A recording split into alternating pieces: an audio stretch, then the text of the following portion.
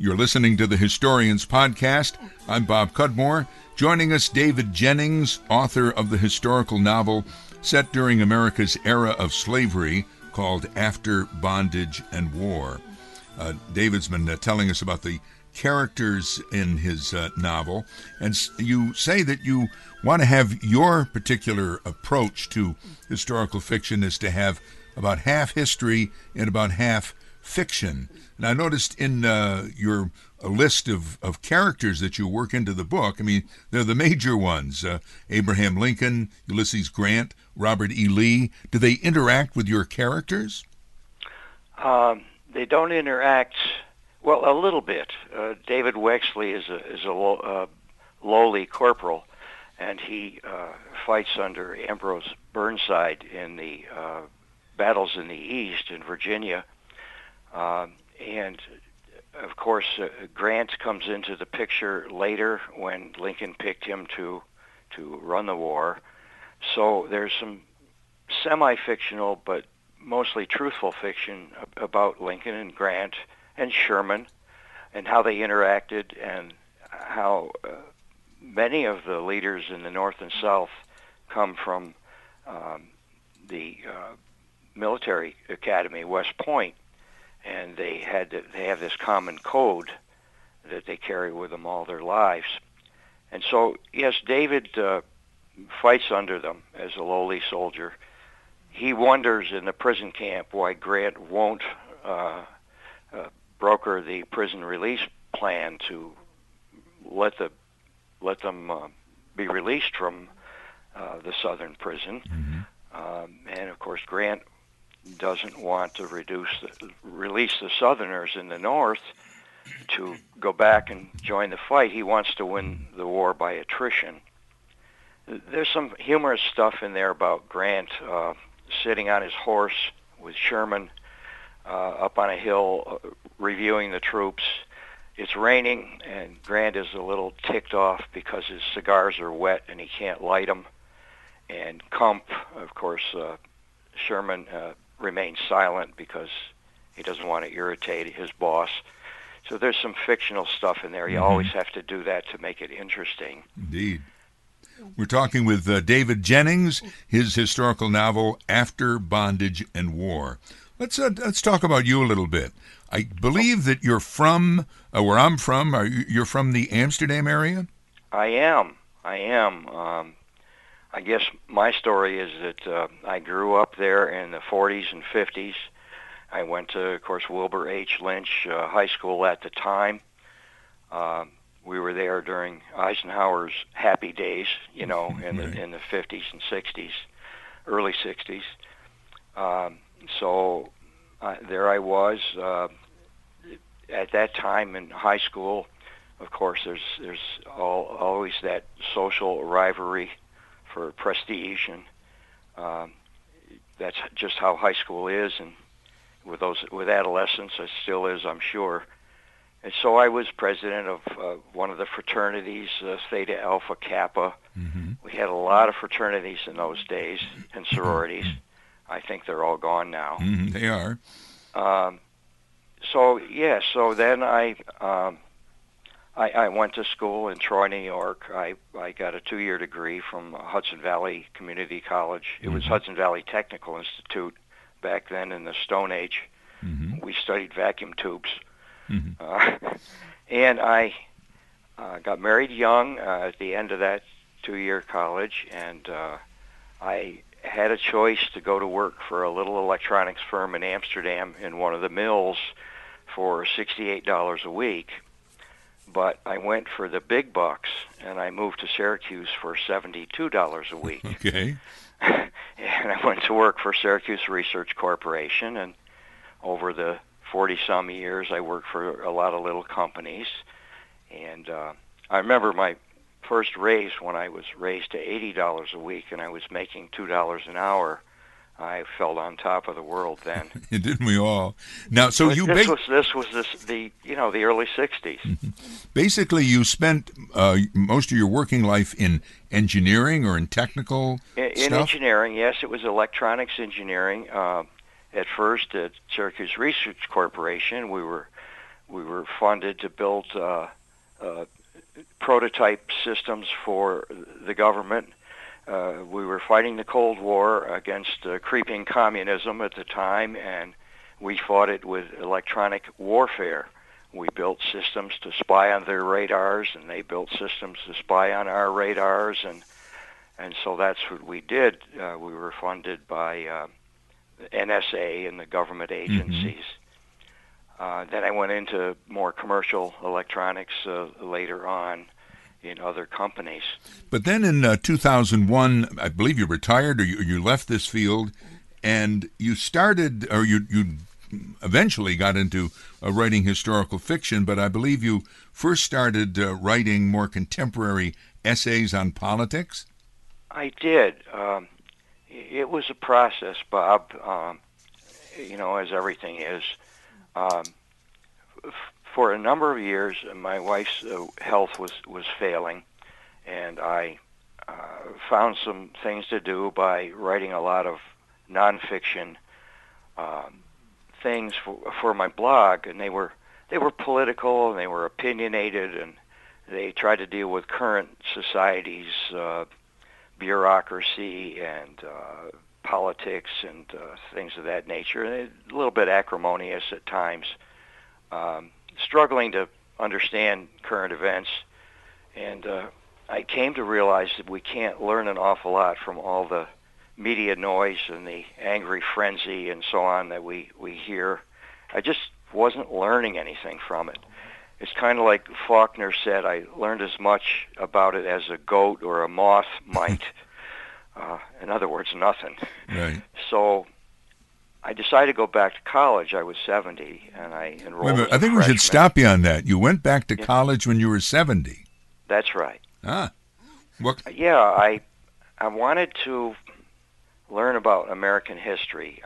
It had been 50 years since I had studied it in high school, and I didn't study it in tech school in college, of course.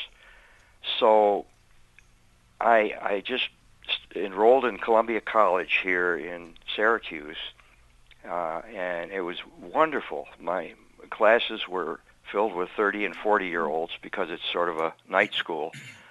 And I met this young man, Dut Leek Deng, from Sudan. And he is a lost boy from Sudan. And I learned about the lost boy story, the Holocaust that occurred against black Christians in the southern part of Sudan. And he came in 2000 and, of course, became an American citizen. And he's just a charismatic man of great character. So between him and my early college professors, I just started to have a closer interest about racial harmony. And he's sort of become my African son. I've sort of become his American papa because his mother and father were killed when he was 10 years old in the war. So I've joined his South Sudan Initiatives Foundation as a director and supported him. So I'm going through this history. I have this friend, and I decide that there's all this layers of understanding history, like peeling back an onion, to learn the ideas and the meanings. And I decide that a year ago to write a fictional novel. Now, in writing the novel, and again, I'm taking this from your website, that you did the book, or I believe your editor, a person named Joan Austen, and it says you traveled back in time to live within the minds of the characters. What do you mean by that, and what was her role in creating the book? Well, I was maybe 15,000 words along, and I went to a published author in the area. I said, "What do you think of this?" He said, "It's a great history paper. You must have done great writing your history papers as nonfiction, but this is not a novel that you're writing. You need to learn brand new things. First thing you need to do is go read a whole stack of fiction work and try to learn something. You need to learn how to write dialogue and descriptive language and so on." So I ran into Joan. She actually stood up for my wife as maid of honor, and her husband was my best man over 40 years ago. in Syracuse, and I bumped into them on the phone. Dennis was going to come up for a college reunion, and we got talking. She read what I had, and she said, "You know, I'm a storyteller. I was a middle school teacher and principal, and I'd like to help you." So she brought me from 15,000 words to 46,000 words because I had sort of run out of ideas. I used to writing these 6-page papers, but a novel's a different thing. So she worked with me as an editor, an idea person, a little bit of the writing. She's not terribly fond of history, but she really helped me with the fiction. So she helped me bring it to a conclusion. So you start to live with your characters. You start to live in 1865, and you start to live standing next to and inside your characters, and you start to gain a lot of empathy.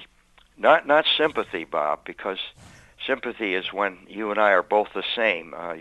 You have a broken leg and I break my leg, so I can have sympathy for you. But empathy is where we're different, but we try to walk a mile in each other's shoes.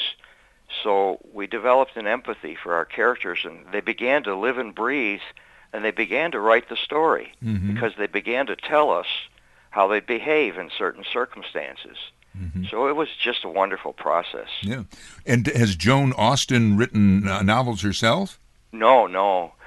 She's basically, she talks a blue streak like I do. She has this ideas spew out of her just like a fire hose. She puts a little of it on paper for herself, but she's done business writing back when she was a principal. There's the first person memoir is the easiest thing of all to write. You just sit down, you write about yourself. Nonfiction narrative is more difficult, especially if it's not in your own contemporary time. You have to be an impeccable researcher, like biographer McCullough, David McCullough. Right.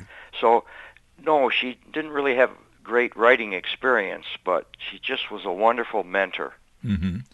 And I've heard the process you describe of kind of letting your characters almost write the story. I mean, feel empathy or closeness to them from other authors. I mean, I've heard them say that the character will speak. Well, look, I wouldn't do that, or this is what I do. Yes. I spent hours on the phone with Joan and a couple emails a day, and we would talk about our characters and talk about our story and how they would behave and so on. Yes. How long has this book been in the making? Well, we were striving. Our goal was a year, and our goal was 70,000 words, and we packed it in at 40,000 words, and we published about 3 weeks ago. We self-published, and we went on Amazon.com about 3 weeks ago, and I've had paperbacks in my hands for a couple weeks, selling them around locally and going to the libraries and bookstores. So we did an 11-month process. We're starting another book, but we're buried right now in the promotion and publication. It's been a learning process. Something interesting, Bob. When I talked to this published author months ago, he said in the old days, you had to go find a proper publisher, and he had to pick up your work and do it for you, and that was difficult. He says, now everybody self-publishes, and it's so true. And he said, so what happened? He said, there's only a few of the top writers that do it the old way, like Stephen King, David McCullough, maybe James Patterson, guys like that. And he said, all us Midland writers, which he was talking about himself, are gone now. And you self-publishing writers, the unwashed masses of you, are publishing by the millions. And so that's how it is today. You self-publish. So, yes, and I do note that you have a name associated with that, though. You call Downtown Books Publishing, Auburn, That's New York. right. And you're on. So basically, your book is for sale online, or are you carried in any like bookstores around Syracuse or anywhere? I'm working on that, Bob. Right now, we're on Amazon and BarnesandNoble.com. And if you go to my website, if I may mention that, sure, it's www.davidclairejennings.com. Now, Claire is that middle name. It was my father's name, and it's spelled Claire. That's the version that can be either masculine or feminine. So I've been David C. Jennings for decades, and then I've become Dave informally. But I thought here, I wanted to have this nom de plume, so I thought I should use David Claire Jennings. So on my website, you'll see a lot of things, a synopsis. You'll see some things Joan said. She wrote the foreword. You'll see stuff about me in the book, my writing journey. And there'll be buttons there that you can press for Amazon or Barnes & Noble, and that'll take you right to my page on their websites, so you're ready to put one book in the shopping cart.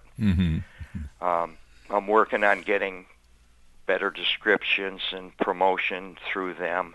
So that's online. All right. The paperbacks, I'm just starting to work with the libraries and the bookstores. I will have some book signings coming up. Actually, Bob, I'm coming down to Amsterdam August 15th to have a picnic with my classmates. Many have passed by now, but there's still some I stay close to on Facebook. And so a couple of them have bought the book, and they want me to sign it. And so I'm coming down for the picnic. And I'm going to visit, I think it's Dan Weaver has a bookstore over on Main Street, right? That's true. It's called The Book Hound. That's right. I've spoken to him, and he says, sure, you can stop in when you're in Amsterdam, and I'll take a couple of your books on consignment. Right. He says, I sell mostly nonfiction, not much fiction here, but I'll do it, Have you had any reaction to the book? A little. I'm waiting a little while to get better sales activity information from Amazon. It takes a little while. I know a few have bought it. Personally, I just know they have, but I have no idea how many. Sure. Let me, and if I could, we're getting a little bit close to the end. Yes. If I could be permitted a personal question, you mentioned how your wife was ill. Is she still with us? She is indeed. She's home 11 years now with decline of Alzheimer's, and my son is home. I have one of my youngest 36-year-old is home with us. He's a registered pharmacist, and together we take care of her. And because he's home, I can go out evenings to college, and I can pursue this late-in-life career that I've started. Indeed. And about that, you said that you, or perhaps you and your colleague Joan Austin, are going to do another book, or can you tell us anything about that project? I can, and Bob, I swore I'd never write another book after this because it was such hard work, and you could probably tell me a lot about your 3 books sometime or now. But we wrote the book, and there's an unnamed character near the very end of it, and she's a wonderful, wonderful black Christian woman. She's a colored person, and she's just sort of a little minor hero at the end of the book. Well, we've decided to write a new book called Hannah's Promise, and that Hannah is that woman. She comes to me from Dilsey in The Sound and the Fury by Faulkner. You just got to love her. And she is about hope and harmony and peace, and I started it, and I've got 10 pages. It's 6 months away. Well, I'm glad you mentioned that. That's probably the one Faulkner character I remember is Dilsey. Isn't she the one that said they endured? They endured. Yes, I think so. Yes, yep. She was a servant and a slave, but just a marvelous, marvelous Christian woman, and just spread love. So Hannah's Hope is it's going to be a sequel. It's sure. going to, quickly recapture a little about how the other book ended, the current book, and move forward. Right. And it'll be much more fictional content and much less history. It'll be a lot more spiritual. Yes, and you'd said Hannah's Promise, I thought, but it's Hannah's Hope will be the new book, or don't you know? No, it's Hannah's Promise. Hannah's Promise. She makes a covenant with an archangel, Michael, all right, about what God expects of her life, and she makes God a promise, and God makes her a promise. Well, David, I'm sorry, but we're just out of time. I thank you for joining us. No worries. Our guest Thank you. You're welcome. Our guest in this episode of the Historians Podcast has been David Jennings, author of the historical novel set during America's era of slavery called After Bondage and War. Thank you for joining us. I'm Bob Cudmore. My pleasure, Bob.